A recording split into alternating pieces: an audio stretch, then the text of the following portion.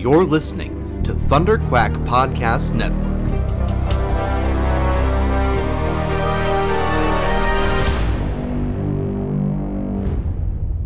Hello, Riverdale gang. Hi, gang. Welcome to Riverdale Gang, the watch-along critical commentary podcast. We still haven't smoothed out our prose, I guess, No, we haven't. I also have a cold, so I can be forgiven everything. We are recorded here on the unceded territories of the Squamish, Musqueam, and Tsleil-Waututh nations. We were just chatting about some distinctions in territory acknowledgements. Yeah, which actually reminds me of a conversation I was having last night that I would like to bring into the discussion. Yeah. I heard the Hunkaminam-speaking People's Territory Acknowledgement in Richmond, which for anyone who doesn't know the lower mainland of this part of the Pacific Northwest very well. It's like Brooklyn. is kind of like Brooklyn if Vancouver is New York. If Vancouver's Manhattan. If Vancouver's Manhattan's. Aye. Yes, my family's from Manhattan. It's a mistake we make. You're double Manhattan. Brooklyn. Anyway, we were just reflecting on how Richmond might have a different land acknowledgement. It's across the river, and so we don't know that there is. I guess what the protocol is? What the protocol is, exactly. Mm-hmm. And I also felt like kind of uncomfortable about the acknowledgement anyway, because the two people giving it were settlers, and they said, on behalf of the Musqueam Nation, we welcome you to the unceded ancestral territory of the Hunkaminam-speaking peoples. And that on behalf of... makes me feel a little weird. So, interesting quirk, the lower mainland Vancouver is a huge diverse geography, and there is this whole secondary geography of First Nations in the region because it was such a resource-rich central region. There were all these little nations. And so, whereas where I grew up in Alberta... we could say Treaty 8 Cree and Dene nations. Mm-hmm. That's because we settled on land of traditionally nomadic people, huge swaths of land that chunk out in modern maps very well. Though we didn't really bother to follow the treaties in our maps anyway. Who are we kidding? But here in Vancouver, there are in the Lower Mainland, there are multiple nations that both share territory in central meeting spaces, as well as upriver, downriver. I was doing a little research for a show this weekend in Mission, and in Chilliwack last weekend, and looking at the proper protocol for acknowledging the Stolo Nation on which territory that city is. That's sort of... I don't want to say it's on New Jersey, because it's not at all like New Jersey, but it's geographically like where New Jersey is. No, New Jersey's actually closer to Manhattan than Chilliwack and Mission is to us. Chilliwack and Mission are like the part of Vermont that you can commute to by train. Okay, and work in the city. I'm glad there's actually a parallel. Thanks, Chloe, for your American translation. I'm grateful. So Vancouver specifically, there's a great cooperation between these three nations who traditionally share this territory. It is sometimes mistakenly acknowledged as Stolo territory, even though apparently that their traditional territories are further upriver, so it's a common settler mistake, and there are a number of other nations that are very, very close by, including on the land that Riverdale very likely films. In Langley, south of Richmond, all these territories have many other nations that I'm not nearly as familiar with, the borders and traditional territories. There's a wonderful Instagram profile called @decolonialatlas, and you will find maps not only of, I think, the Lower Mainland, but you will also find that are fairly detailed. There's also nativeland.ca. These will, if you're interested, and you should be, will give you more detail about the variety of nations that have occupied this area since time immemorial. So yeah, so I guess being two settlers who frequently present land acknowledgements, I wanted to unpack a little bit with y'all, because I thought it's an important process of understanding just why it's such a complicated protocol in this region specifically, Yeah. but also why it is so important for us to suss out these nuances. We've long said Riverdale is filmed on the unceded territories of the Squamish, Musqueam, and Tsleil-Waututh nations, but they are also most likely filmed on many other nations' territories, given the Tawasin Nation. Yeah, definitely on Tawasin Nation from Coquitlam, guessing from Kwantlen. Yeah, lots of southern coastal nations that are related in many ways, in many cultural ways, under kind of the Coast Salish anthropological term, but with different language groups, with different histories and territories. Yeah, I think, like, my sort of switching without doing any research, and now our switching back, Ryan having done some research, also speaks to a problem in white liberalism among settlers, where, like, if I hear another white settler doing something different, I automatically assume I'm doing it wrong. Yeah. And I also think that I was talking about this last night, which is with a friend, which was like white liberalism has gotten so caught up on using the right words, and it's not that I don't think using the right words is important. I do, but we're so caught up on that we do a lot of pearl clutching and don't like focus on the bigger issues in a lot of ways, and we also. I like for myself, I know like if I like as I was saying, and without doing any research, I like assume like, oh no, I've done racism, I gotta fix it immediately without like having that knee jerk reaction. I think is a big problem in white liberalism, because we do a racism all the time accidentally, and we do get used to that being being a thing. It is perfectly safe for me to assume that I am doing a racism. Like that is that is a safe assumption for me to make. But it's also good to talk comfortably about these nuances and differences, and share our knowledge and share sources. A lot of what I have learned about the Vancouver territorial acknowledgements comes from Squamish Nation elected councillor and spokesperson Kelsolin. He has a very active Twitter presence, so he's very accessible.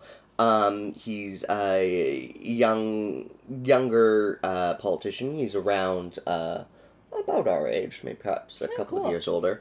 And he's heavily involved in the land reclamation project at the Squamish Nation, where they're building 6,000 rental units in Vancouver.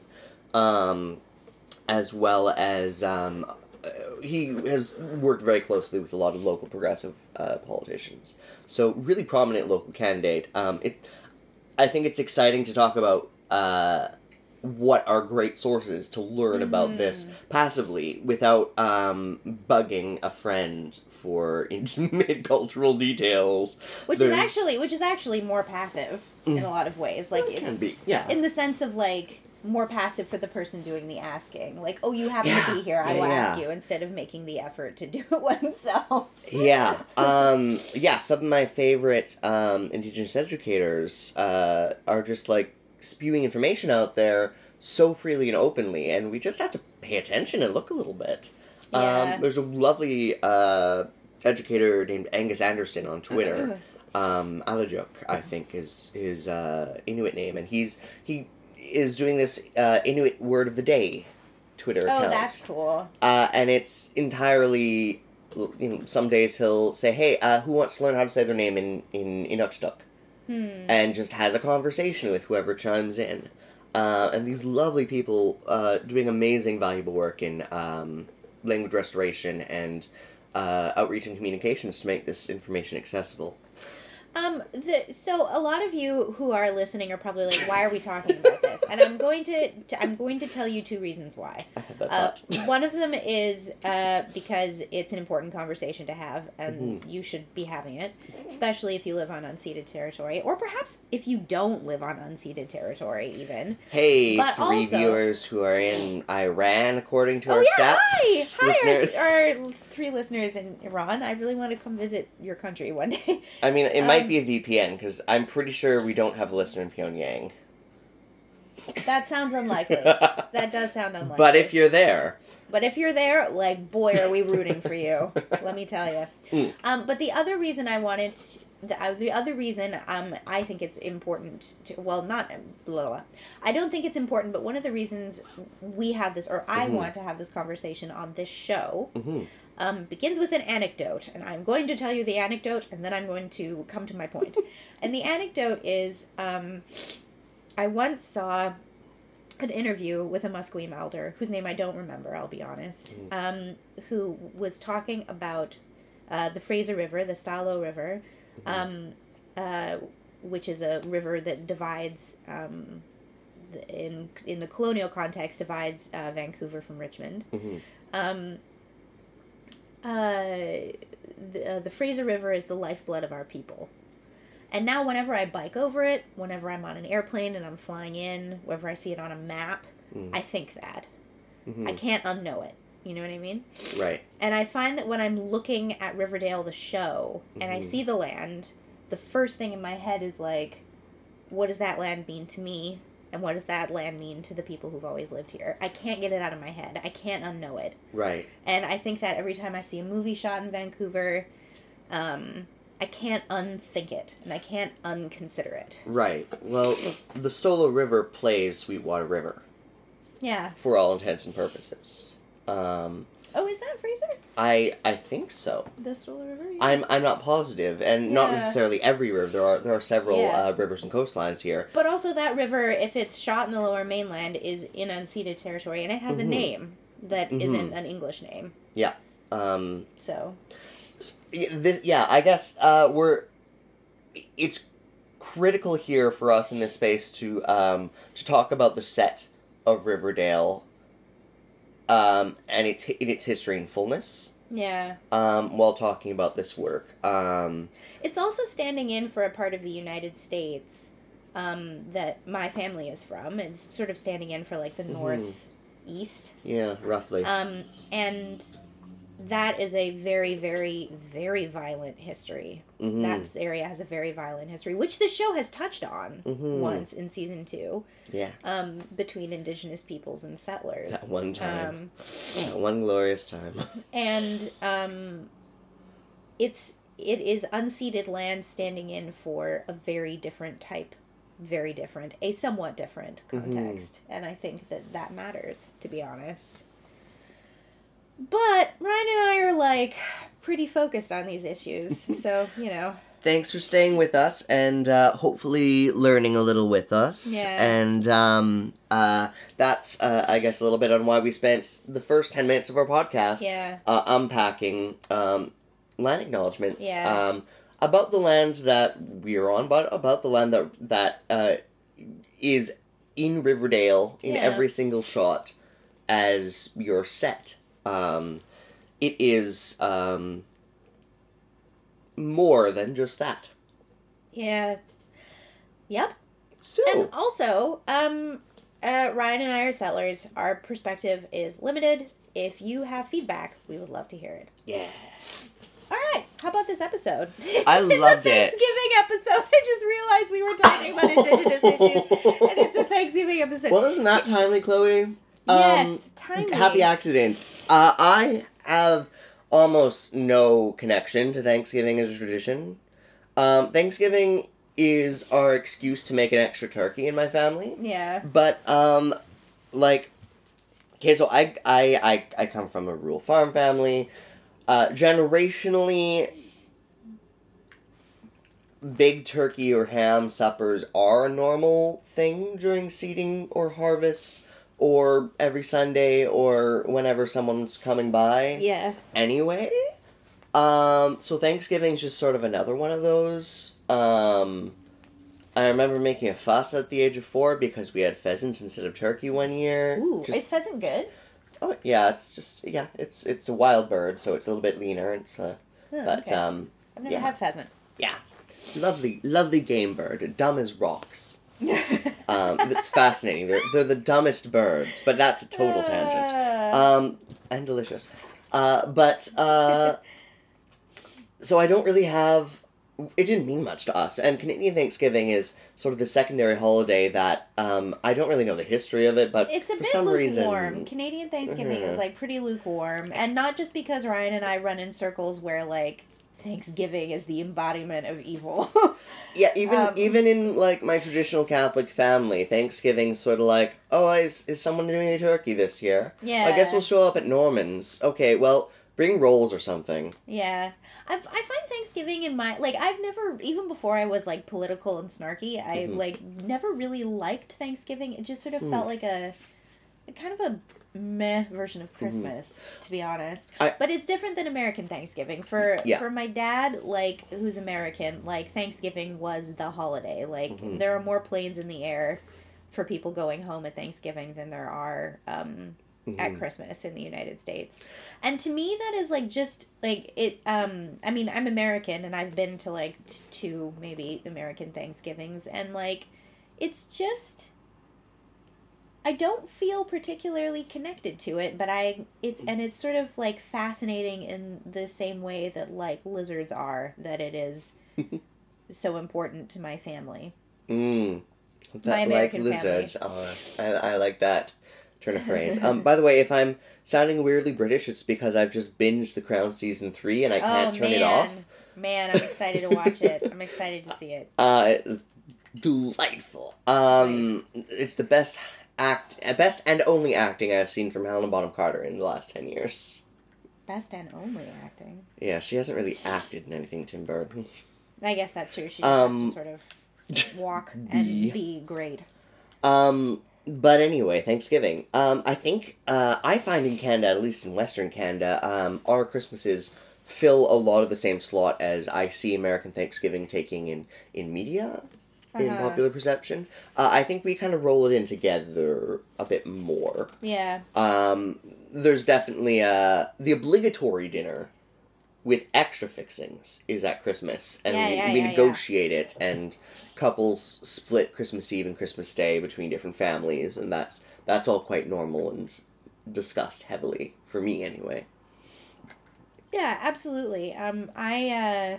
I also, this episode is actually in reference to a movie that I think takes place at Thanksgiving called The Ice Storm. Oh. In which a teenager dies. A teenager dies in the ice storm. Hey. And so this whole... Foreshadowing. This whole episode, I was like, well... When's it gonna happen? It was just like the episode named Hereditary. Like, I was like, okay, who's gonna die? Which kid is gonna die? Oh, fake out horror. So I wonder if they're just gonna keep doing that. These trolls. I could only see, Tarantino's Hateful Eight.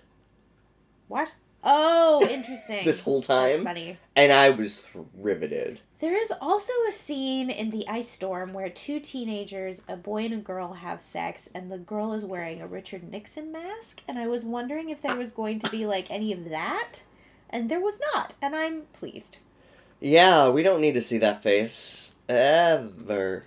It's true. Except in deep, in-depth analyses of impeachment processes. Anyway. So I didn't love this episode. Ryan did. I'm thrilled. You're trying to make a point about Thanksgiving. I'm sorry. Was I? Were you? I don't know. Where'd it go? Goodbye, Thanksgiving. Goodbye, points. Sure, maybe I was making a point. I think I was asking you a question at one point about Thanksgiving. Dear Ryan, may I have the Kleenex? Yes. I'm so sorry. Riverdale gang, you're going to hear me blow my nose. I was hoping this wouldn't happen between us. Chloe's got a cold this week but instead alas, of me. It is happening. While Chloe sneezes, I'm having a dairy day. I bought new lactose pills that are easy to swallow.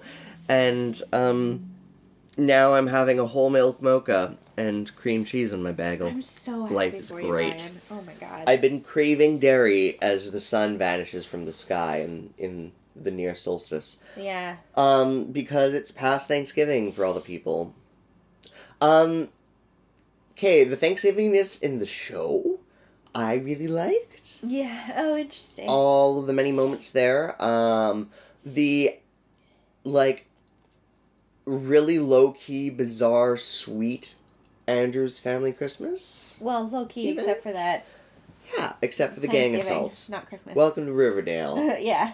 I loved it. I got I was touched. I felt it.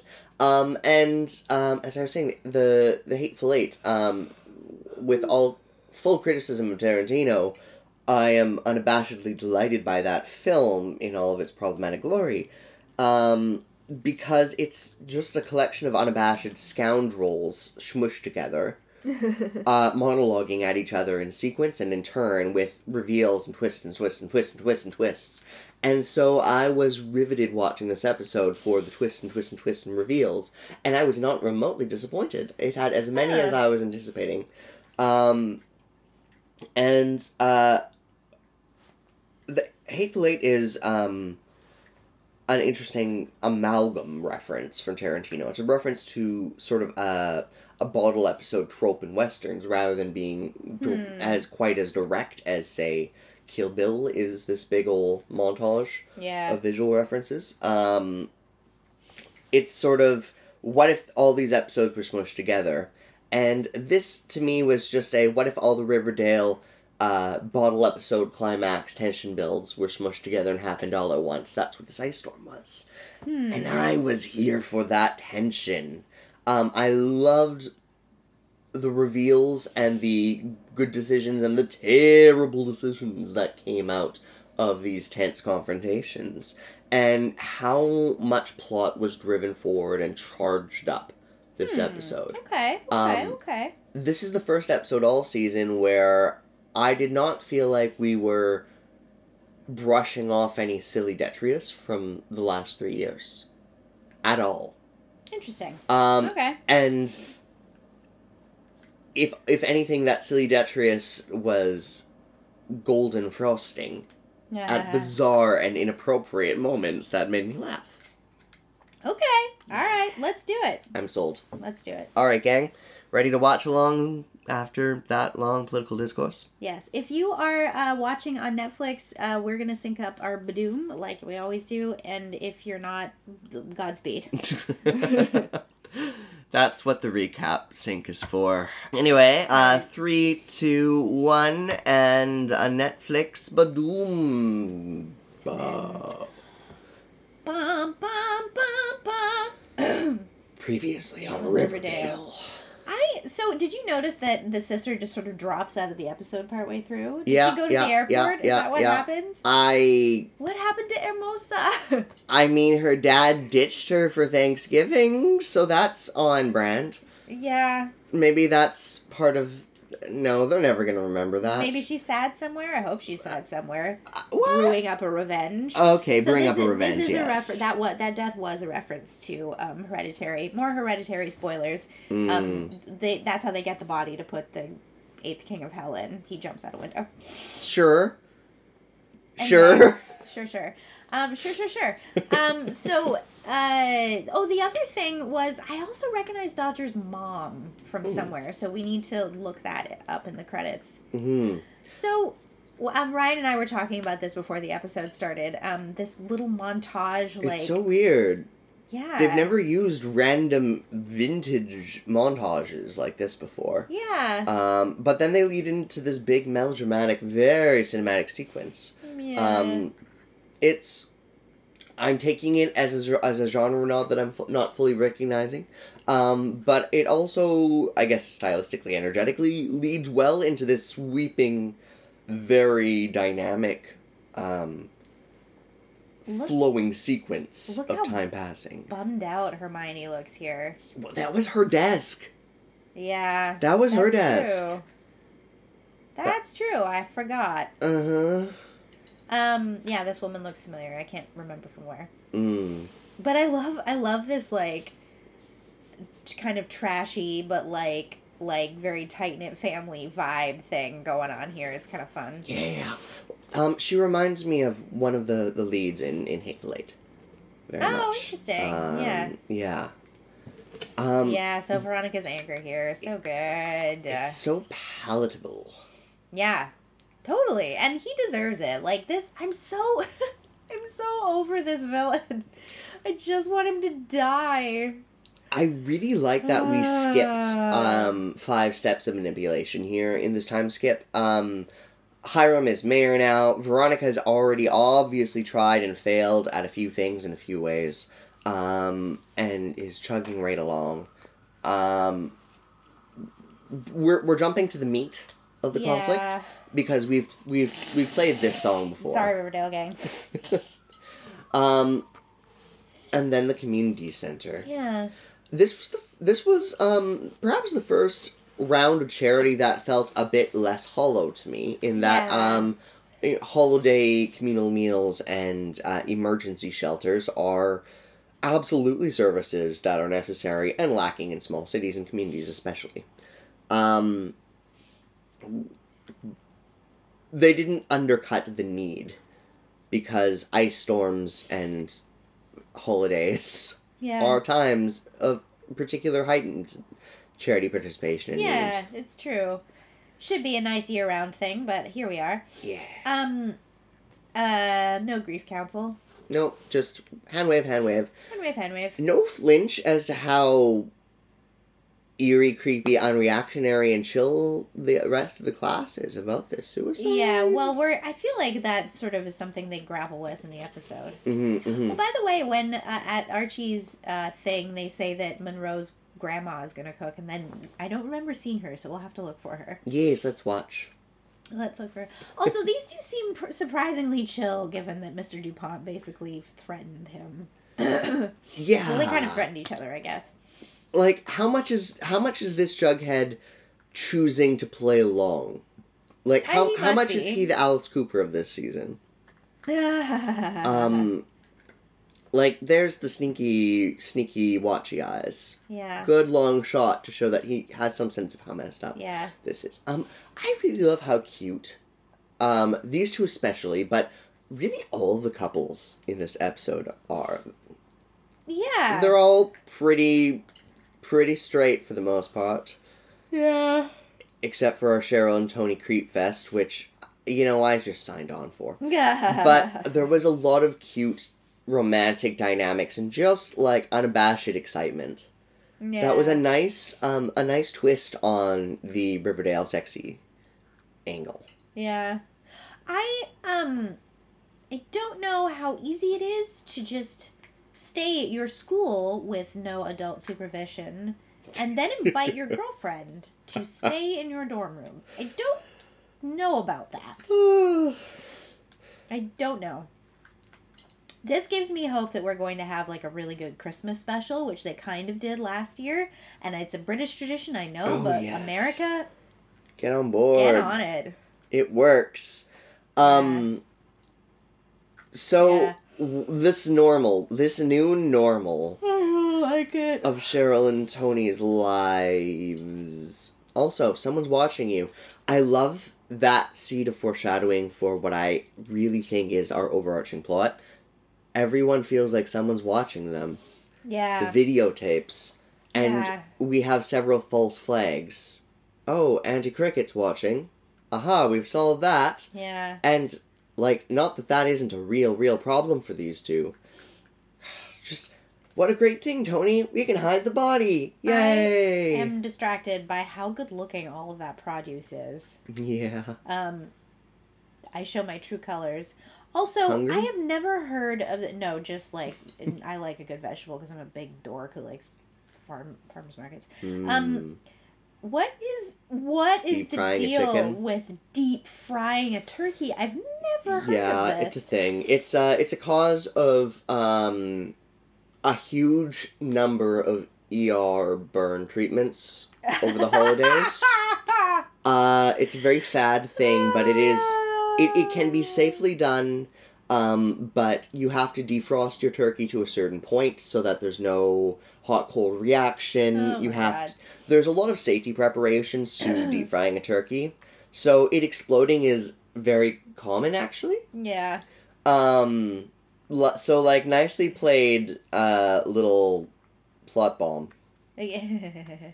I like this choice for FP's character. The choices that are made in this episode, I find very interesting. Yeah. I'm not upset about them. I mean, he's tried for a year to be a good cop, and now he's finally recognized that's systemically impossible, because his mayor is a mafia boss anyway. Yeah, it's true.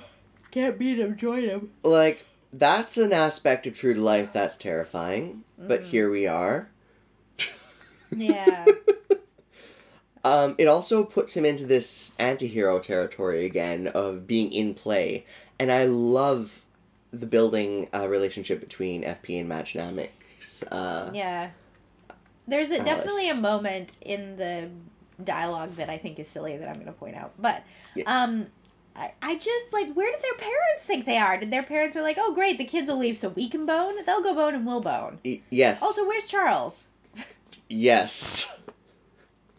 Where's Jellybean? Also, that great ice cutter. Man, I haven't seen one of those, like, even in a movie, and I watch some, like, old-fashioned movies and I'm a big dork. Mm-hmm. I haven't seen one of those in a long time, and they're great. Somehow Alice lives the 1940s ideal life in Riverdale, the year 2019. Excuse me. I really like that the adults got to talk. Mm-hmm. And they didn't talk about problems, and they didn't talk about the kids. They just lived their lives. It's true. She, like, throws her shoes at him. It's pretty cute. Yeah. Everyone gets to just have a little fun before the dark hell mysteries happen to everybody. Dark hell mysteries. Yeah. I love that she's wearing a rooster, by the way, as her, like, yes, the thing we will eat. I will wear it glittering upon my breast. I am the cock of the walk. You don't need a rooster. Well, adjacent. Roosters are gross. I mean, I don't know anything, but also, this is a great moment. Like, the American dream is not allowed to happen in this house. I'm going to rip it off the table. Veronica. If the American dream is worth anything, you did it in that moment. Thank you. What is this thing she's trying to do, this sister? She's just trying to piss Veronica off, I think. I mean, probably. I mean, she's playing the same game as Charles, it seems, and we know Charles is evil. Maybe it's Hermosa. I don't know if Hermosa is evil. I wonder if Hermosa is like long game trying to dislodge Hiram. Yeah, I'm here for it. But this is a great moment. Spectacular shot. And this reaction of all three of them, the affront, is beautiful. Yeah. I also want to know if they had to do that scene more than once. Because that would be a really annoying thing to have to reset over and over. I did notice that the pull was one shot and the reaction was one shot. Yeah. So I feel like probably no, but I mean, every logistics instinct in me tells me that everyone on that set that day said you get one shot. Yeah. And did not budge. Also, there's no faces in the actual take of her pulling it off. Yeah. So it's not like they had to get reaction shots. Exactly. I think they must have only done it once. That is what I hope for the props department. Props did not build 2 Thanksgiving dinners. Well, they did. Because there's also this one. Well, yes, but another... this one. Exactly. Yeah. They've already got 12. They don't need 13 as a backup. Yeah. To say nothing of that catering. Man, this dress on Cheryl, though. Oof. Woof. Great dress. I love the little streak of purple they've got mixed in with Tony's hair, too. Yeah. These are a well-dressed pair. So this episode, I remembered that Tony is a gang boss, and so is Cheryl. And Cheryl is a classic Sugar Dawn. And Tony is a frontline lead from the front warrior captain sleuth. I mean, we've also had a conversation about how she's indigenous. How's she feeling on this Thanksgiving? I'm just saying. There's an opportunity here. And, like, I kind of understand the writers of Riverdale not wanting to touch that because it's a big topic. Yeah. And, like, they probably don't have the people in the room to have the conversation. Dig into that much deeper. But I think it is worth noting, not only is this a very different day for an indigenous person, but boy, does she have a hellish Thanksgiving in addition. And cuddles. Yeah, single top bunk sex has to be, like, just very awkward. I was thinking through this whole episode, this is the one episode where things were courteously cut away, that one could have a sexual jughead be a true thing through this episode only, because every time they're seen smooching and cuddling and being cutesy, and there's obvious implied sex. Yeah. But in theory, they could be cuddling like crazy. In theory. Until that last video clip. I know, we'll but he would get in trouble anyway for having his girlfriend in his dorm room. Oh, yeah, I would obviously. hope. Yeah. Even if they're just, like... Even if no one's snuggle making buddies. illegal child porn of them. One hopes. Yikes. I don't know. Yeah, I don't know if everyone's thought out those implications. Yeah. We'll see. I thought this was going to be like, they're related. They're father and son. But it's not. It's Quill and Skull. Remember Griffins and Gargoyles? Similarly awkwardly named. I kind of like it. It stands out so clumsily. Yeah. It can't help but matter. Yeah. It's like a Dickensian name. These two cute little sleuths. They're great. I really like seeing them exercise their brains together. Yeah. Real hard this episode and play off of each other. So, by the way, I do not like the plot choices for Donna. We will come to that when it comes. Agreed. Lots to talk about there. Let's take a look at this through the lens of, this is Betty's first crack at the mystery she's been watching for I love, all by the way, semester. the Frozen Pops. Yeah, I thought it was great. Yeah, that was a beautiful piece of set work. Well done. Also, Hiram is wearing a fabulous coat. 10 out of 10 would wear. Yeah, okay.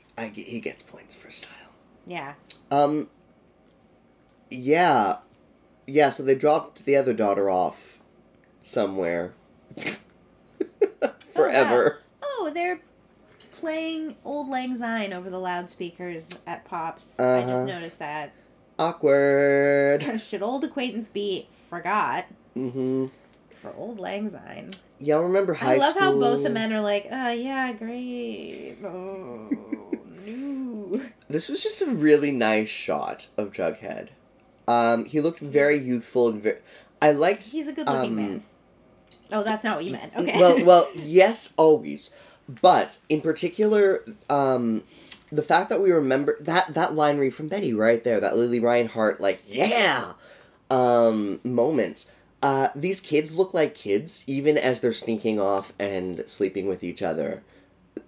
This episode let them be kind of cute young people a little bit more. True. In contrast to their parents being cute adults. Yeah. Like, for the first time in a while, I felt really grounded in the kids' age. This is, like... Horror. I, too. Like, first Betty's of all, action is correct. a golf club is not quite as dangerous as an axe. Hit him again. Hit him again. Hit him again. Sorry, Sean. Whatever, he got a scene with Lily Reinhart out of it. It's true.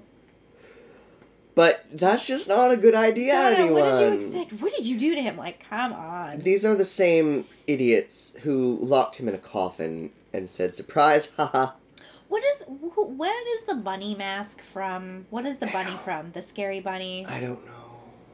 It's what is I don't that? know exactly, but it is a reference and trope of some sort. I also love, Alice. Sorry, Betty comes from a pretty privileged background, but she is, like, so over these more privileged people. She's like, well, what did you expect? Like, come here, I'll sew you back up, kind of a thing. My mom is Alice Cooper. I took down a cult leader. Yup. Whatever. Yup. Betty has the life experience to back up her confidence in a way that the Stonewall kids don't seem to. Yes, truly. Truly. I enjoyed what aspect of Archie and Veronica's good intentions just straight up worked this episode.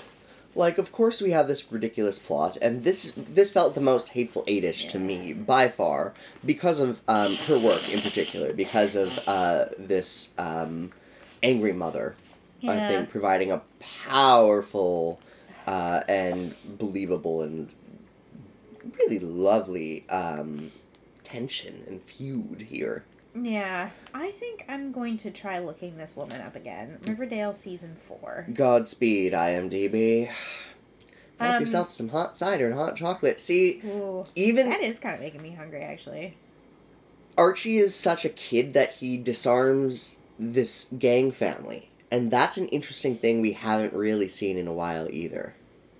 Oh, yeah, that's true. This is great, by the way, that he's biting down on a belt and she's just casually sewing him up. And he has a flask that looks like the kind of flask my grandfather would own. Yeah, I will say, really, really fun reaction shots coming out of Brett. Yeah.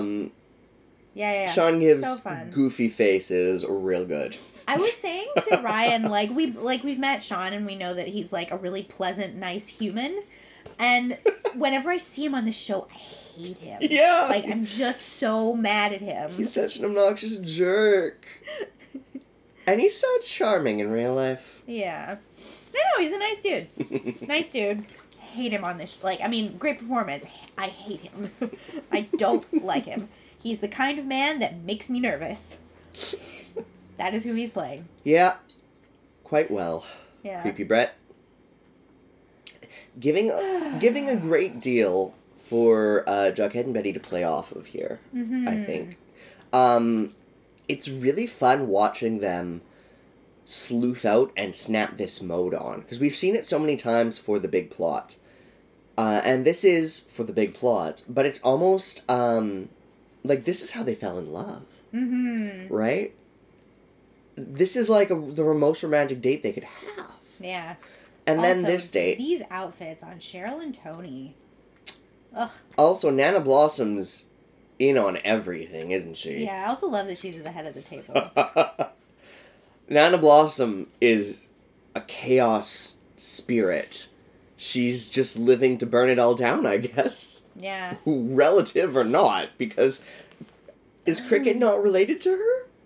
I don't know. Who knows? I mean, given that their history, I also have cannibals in my wasp history. It's pretty par for the course, to be honest. It's just all part of it, you know. Dig too deep in family history, and it gets weird. There's some bigamy back there too, but that's the other side of the family. Bigamy's also got a long string of farmer settlers, as far as I know. Oh, they forgot about Grandma. Mer. Sloppy writing. Yeah, sloppy writing. I want to see Monroe and I forget his younger brother's name. I want to see their sweet grandma. This smooth tension, the gun on the table. Yeah. Who's that random adult? Oh, that's a family member of hers, right? No. Well, we'll see if we cut back to him. Mm-hmm. He's sitting with Veronica and Mary. Random community center person. Yeah, so. Maybe. So yeah, these three gangsters with a grudge, hoodlums. And her. Oh, I mean, they're wearing toques, so I assume they're being coded as homeless people. No. That's shorthand in lazy. Yes. Lazy. Truly. 3rd AD quickie costume. I love these, frosted windows that, kind of hold the blue and everything's, really pink. Oh, yeah, that's very cleverly done. Yeah. Very, very, very cleverly capturing the visual motif in a fresh way. Yeah. They're all kind of bathed in this very sympathetic light, which is funny for all the, nearly, very barbed talking they're doing. Yeah, well, everything here is coached instead as a very reconciliatory meal. Yeah. Because of the hidden tensions. And parallel contrast to this drinking game, this very pleasant young person's drinking game, masking these heavy tensions. Even the pacing of where this is at in the episode. Reference to episode 1, well done. The halfway building heightening tension here, that is juxtaposed. I just noticed Betty's wearing a Stonewall Prep shirt. I just think that's kind of fun. Yeah. You're in the middle of making a point. Sorry. It's all one long running point. It's the general effectiveness of this device. 4 people trapped in a mundane conversation that they're all using to suss out something unspoken. And every one of them is playing out an unspoken conversation here. Well, I also don't know why Betty and Jughead thought this was going to work. Never have I ever been in a secret society. Clearly, they're not going to tell him. It's a secret society. Oh, yes, but I don't think they ever expected this to work. Yeah. Also, wouldn't Jughead be, Like, I know he used to be a gang leader and blah, blah, blah, blah, blah, but, like, a whole flask is a whole flask. Also, did Betty just throw it out? Oh, she put it on the chair. Okay. Mm-hmm. That's different. I feel like this is the point. What? Of their game, right? Also, it says something on that sign. D, I left your blah, blah, blah, blah, blah, blah, from Joan.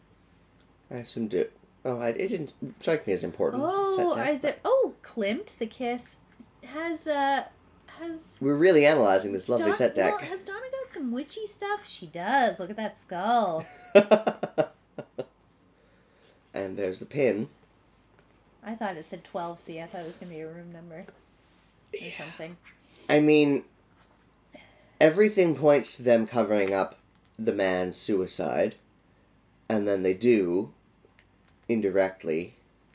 Yeah. Like, Betty and Jug accidentally hand them their alibi. To a degree. By investigating and challenging the shallow alibis.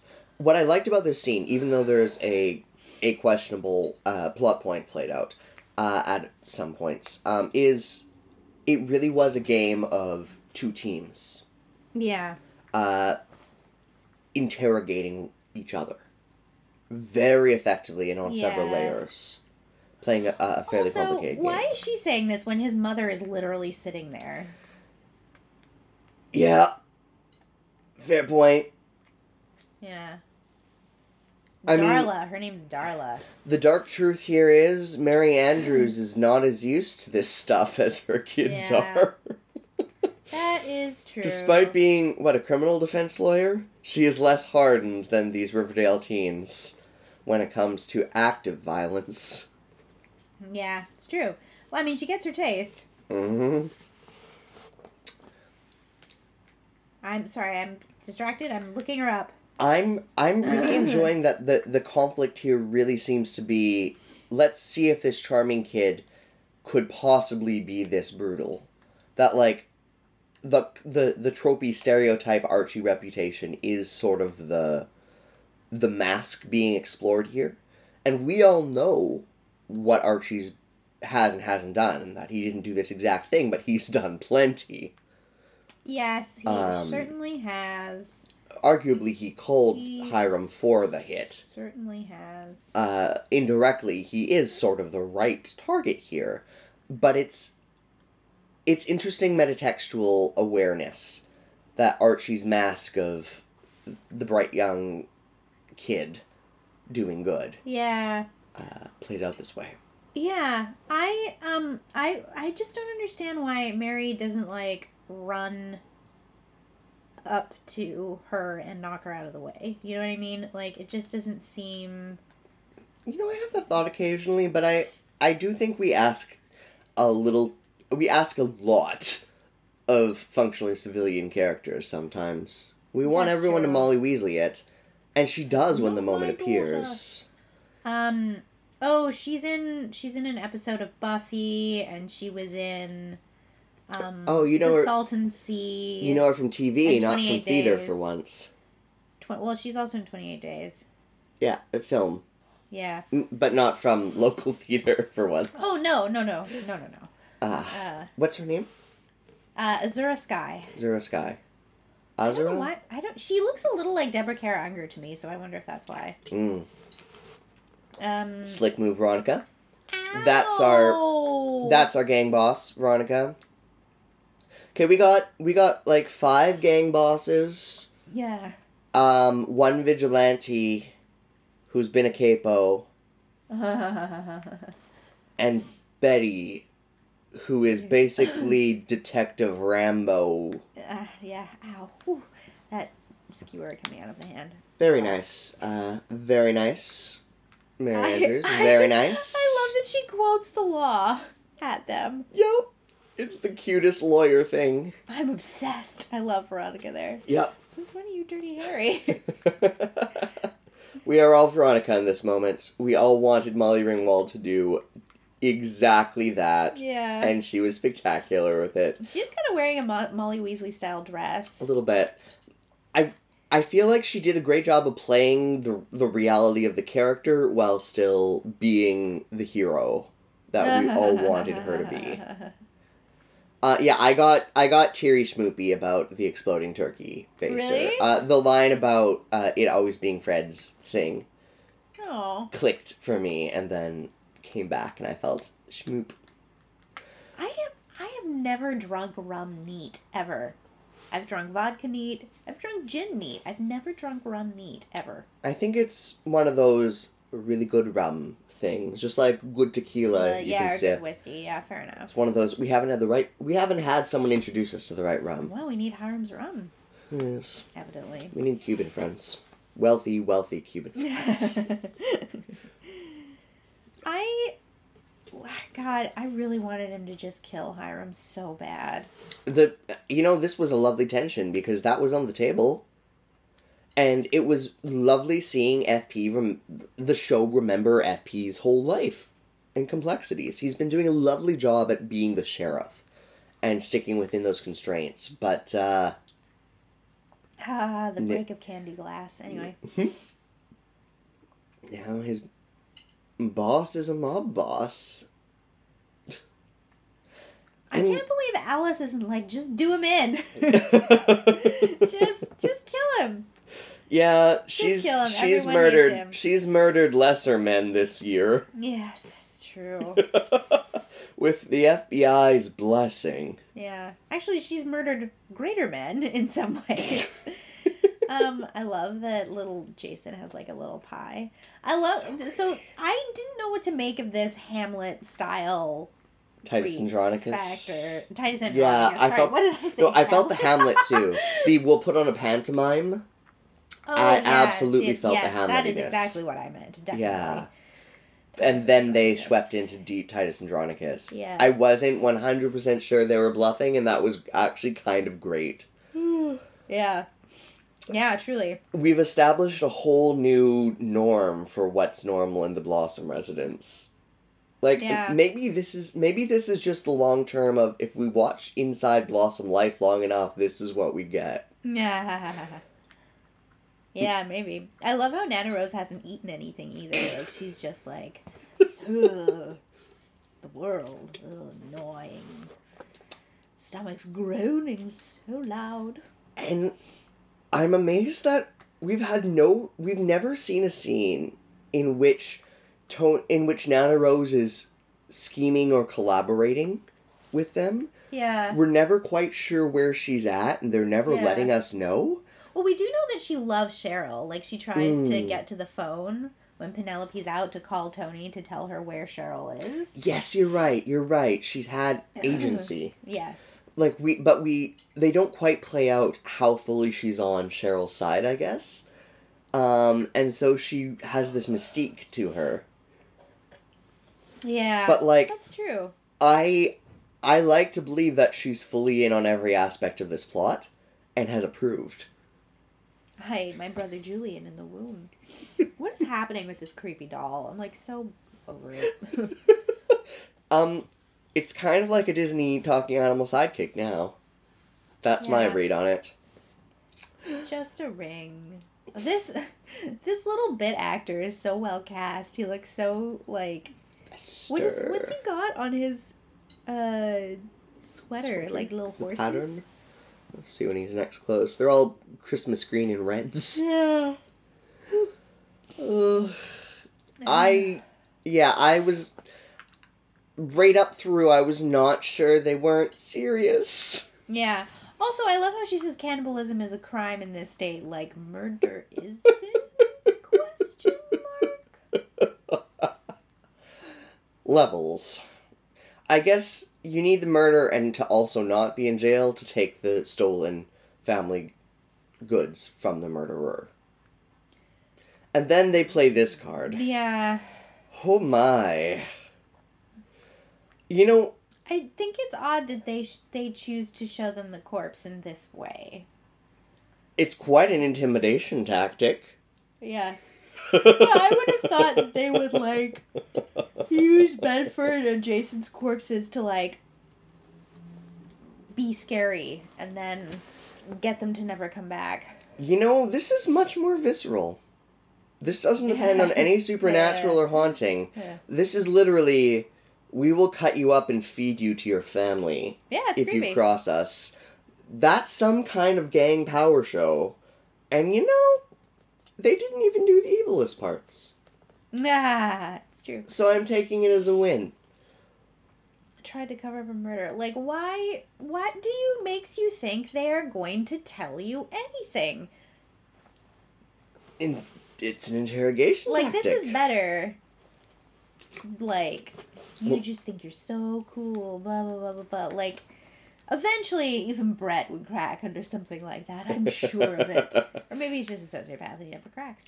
It's, what I like about the sequence is we see Betty and Jughead play a buddy interrogation dynamic quite explicitly, quite intentionally, and we see it snap on and snap off as they step into this conversation and as they separate. What I like is that they don't explain and spell out this game that this very sleuthy, clever game these two are playing. Mm-hmm. It's left to play out as a lovely cinematic puzzle. Yeah. And it's quite well played out, I think. I found. Yeah. So I don't like this. I'm gonna say why I don't like this. Because if it's not true, this suggests that women lie about this sort of thing, which I don't think is a safe thing for like a big show to do in the present climate. I don't think that's safe. Yeah. Or it's real. How are they gonna handle it? Probably not that well. And I'm worried. Or we never touch it again, and it's hand-waved away, which is also a bad. Yeah. Yep, I also didn't like this plot point. False accusations are troubling territory. Yeah, that's so rare. Accusations of teacher-student relations, and any resurgence of that subject on this show. Yeah. With Dead Grundy. Oh, yeah. Sketch. Oh, God, I forgot about Grundy. As should we all. So I'm with you. So this thing where she says, where's the rule that says you can't be both? And FP is hello, like, Lady M. I would never have thought of that. Like, of course you would have thought of that. No, FP's a dumbass. Well... FP's a loving, sweet, smart puppy dog who's loyal and will do whatever it takes. Have you seen Jughead's mother? I guess so. Put Alice Cooper and Gladys Jones in a room together. It's just so... I don't know. FP has a type. He likes Lady Macbeths. It's true, he does. Mm-hmm. He's very good, but he does best when given some direction and guidance. Gosh, these two. I can't even say Tony get out anymore because... Well... Tony's in. Tony's still get out, though. I guess there is that small detail of you accidentally murdering someone, but it was sort of in self-defense. It was, but she's a black indigenous woman with no fixed address. I don't know. Mary Andrews he's a can handle wasp that. Mary Andrews can with handle money in a name who is in his family home, where she, though she technically lives, has no legal standing. I wouldn't even trust F.P. Jones to process that one. I don't know. Mary Andrews. Mary Andrews, be Tony's lawyer. Get Tony out! Legal emancipation for the teens of Riverdale. You know what? They're in this. They're a gang of their own. Yeah. I'm just riding this roller coaster now. And then they're kind of cute kids again, Jughead and Betty, and I like that. Yeah, they're eating all that junk food. Yeah. I think that's cute. And, yep, both in feeling and tone and Betty's suspicions, everything hints that something's not right about this affair. Stop thing, calling it an affair. It's not an affair. Yes, thank you. Not you, sorry. The show. Yes. Rape, sexual assault. It's not an affair. Statutory rape. It's not an affair. Rawr. Anyway. Horrible abuse of power. Yeah. Anyway. Jughead and Betty are cute here. They're cute teenagers being adorable. Yes. Also, it's not really Jughead's place to, go and tell the headmaster about it. Yeah. Although, I mean, the murder plot. Yes, maybe. Really cute, like, action-reaction shots here, too. But now, Yeah. what the heck is Ugh. Brett doing? Ugh. Making a video of them, presumably having sex. Where's Grandma? Yeah. I don't like religion in shows that aren't overtly religious. I don't love it. Fair. I find it irritating. I broadly respect that it's part of a social norm that Yes. appears in enough traditions and families that they didn't linger too hard on it. Yeah. I wouldn't have missed it, but I also recognize it would have pinged as ingenuous for many people. Perhaps. It just, I mean, she does say we were never a particularly religious household, but, like, Fred asked us to say grace, like, seems like a very... Yeah. Associate traditions. Yeah.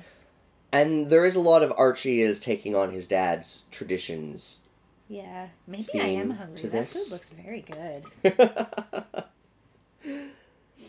Also... Have you had breakfast, Chloe? Oh, yeah. I had breakfast. Good.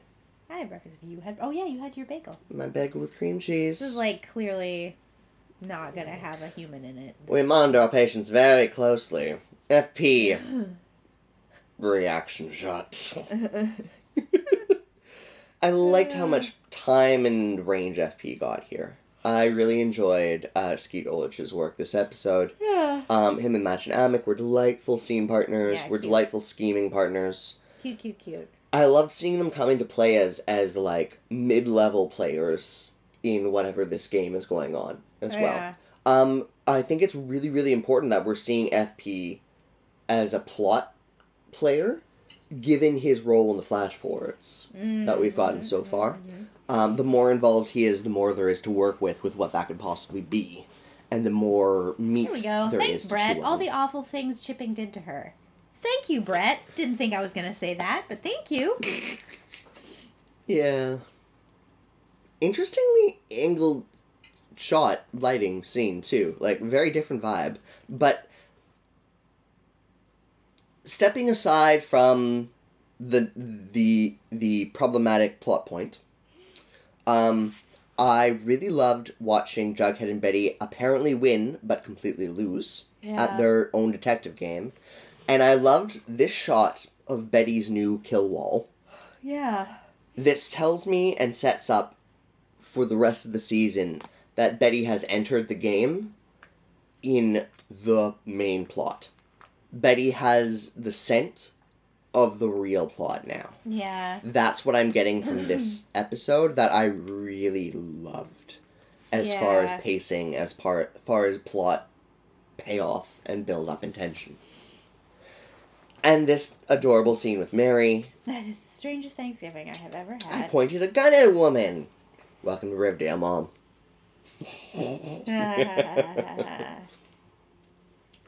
Fried turkey. I just don't know about that.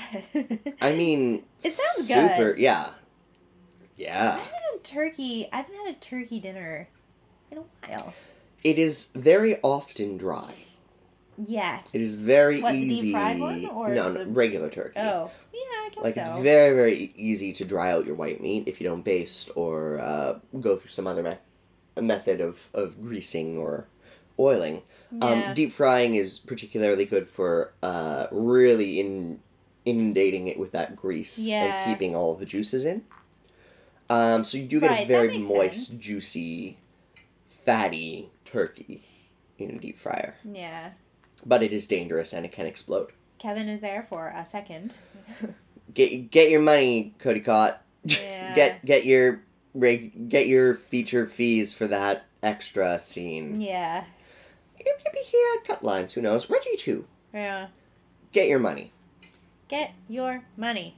This is a nice sentiment. I wasn't expecting this much sentiment in this episode, and I thought it was surprisingly effective.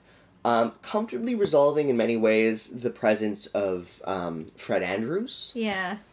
Whereas I felt like we resolved the presence of the performer with episode 1. I thought that was much more in memoriam for the actor than it really was the character. right? The first episode, yeah. Oh, Yeah. totally. And this is a bit more for the character. Like, this is a natural sort of sequel to, like, a character losing their dad. Yeah. That makes sense to me. A very different stroke of closure. Yeah. And, totally. but quite complimentary. I'm always pleased to see shows, especially serial shows, running serial shows, explore grief more than once. Oh, that's interesting. I think it's an unfortunate consequence of a lot of our narrative structures that grief is not often portrayed with the sort of longevity that I think is truthful. Pardon the vacuum cleaner of my neighbor that might be picking up on the mic. I think that's our clue to start wrapping things up. My neighbor's cleaning loudly. Anyway, longevity of what? Of grief. Something emotions. Wow, I think that's a weed whacker, actually, outside. Is it? Oh, no, that's a vacuum. That's a vacuum. Coming to you live from... Cleanliness. So, my only complaint about... I guess my big complaint about this episode is that it feels a bit like the episodes in season 2 that I don't want to say felt like filler, but felt like we're going on just some crazy ride and we don't know what it is. And it wasn't like part of the main plot. And this is the time when I miss the 8-episode season 1. Oh, see, I saw everything in Today, every single thing in Today, as being a plot. Oh, okay. I actually think everything in today's episode was tying us directly into the season plot. So, I with that perspective, I can see why you didn't like it as much. I'm curious which of us is on point with that read. So we have a hiatus episode next week of some variety. We are not sure what it's going to be. Yeah. We will let you know. It may be a brief check-in and recap and analysis, or we'll see if we have the stamina to get you something a little special. I've got another touring show with Geekenders this weekend. I'm up in Mission this weekend. So fabulous. If you're in Mission, go see the Geekenders show. Mischief Managed. We're sold out. Oh, never mind. Don't go see it. No. Feel sad that you can't see it. Yeah. Great. Anyway, gang. Till next week, I'm Ryan. I'm Chloe. This has been the Riverdale Gang. Take care.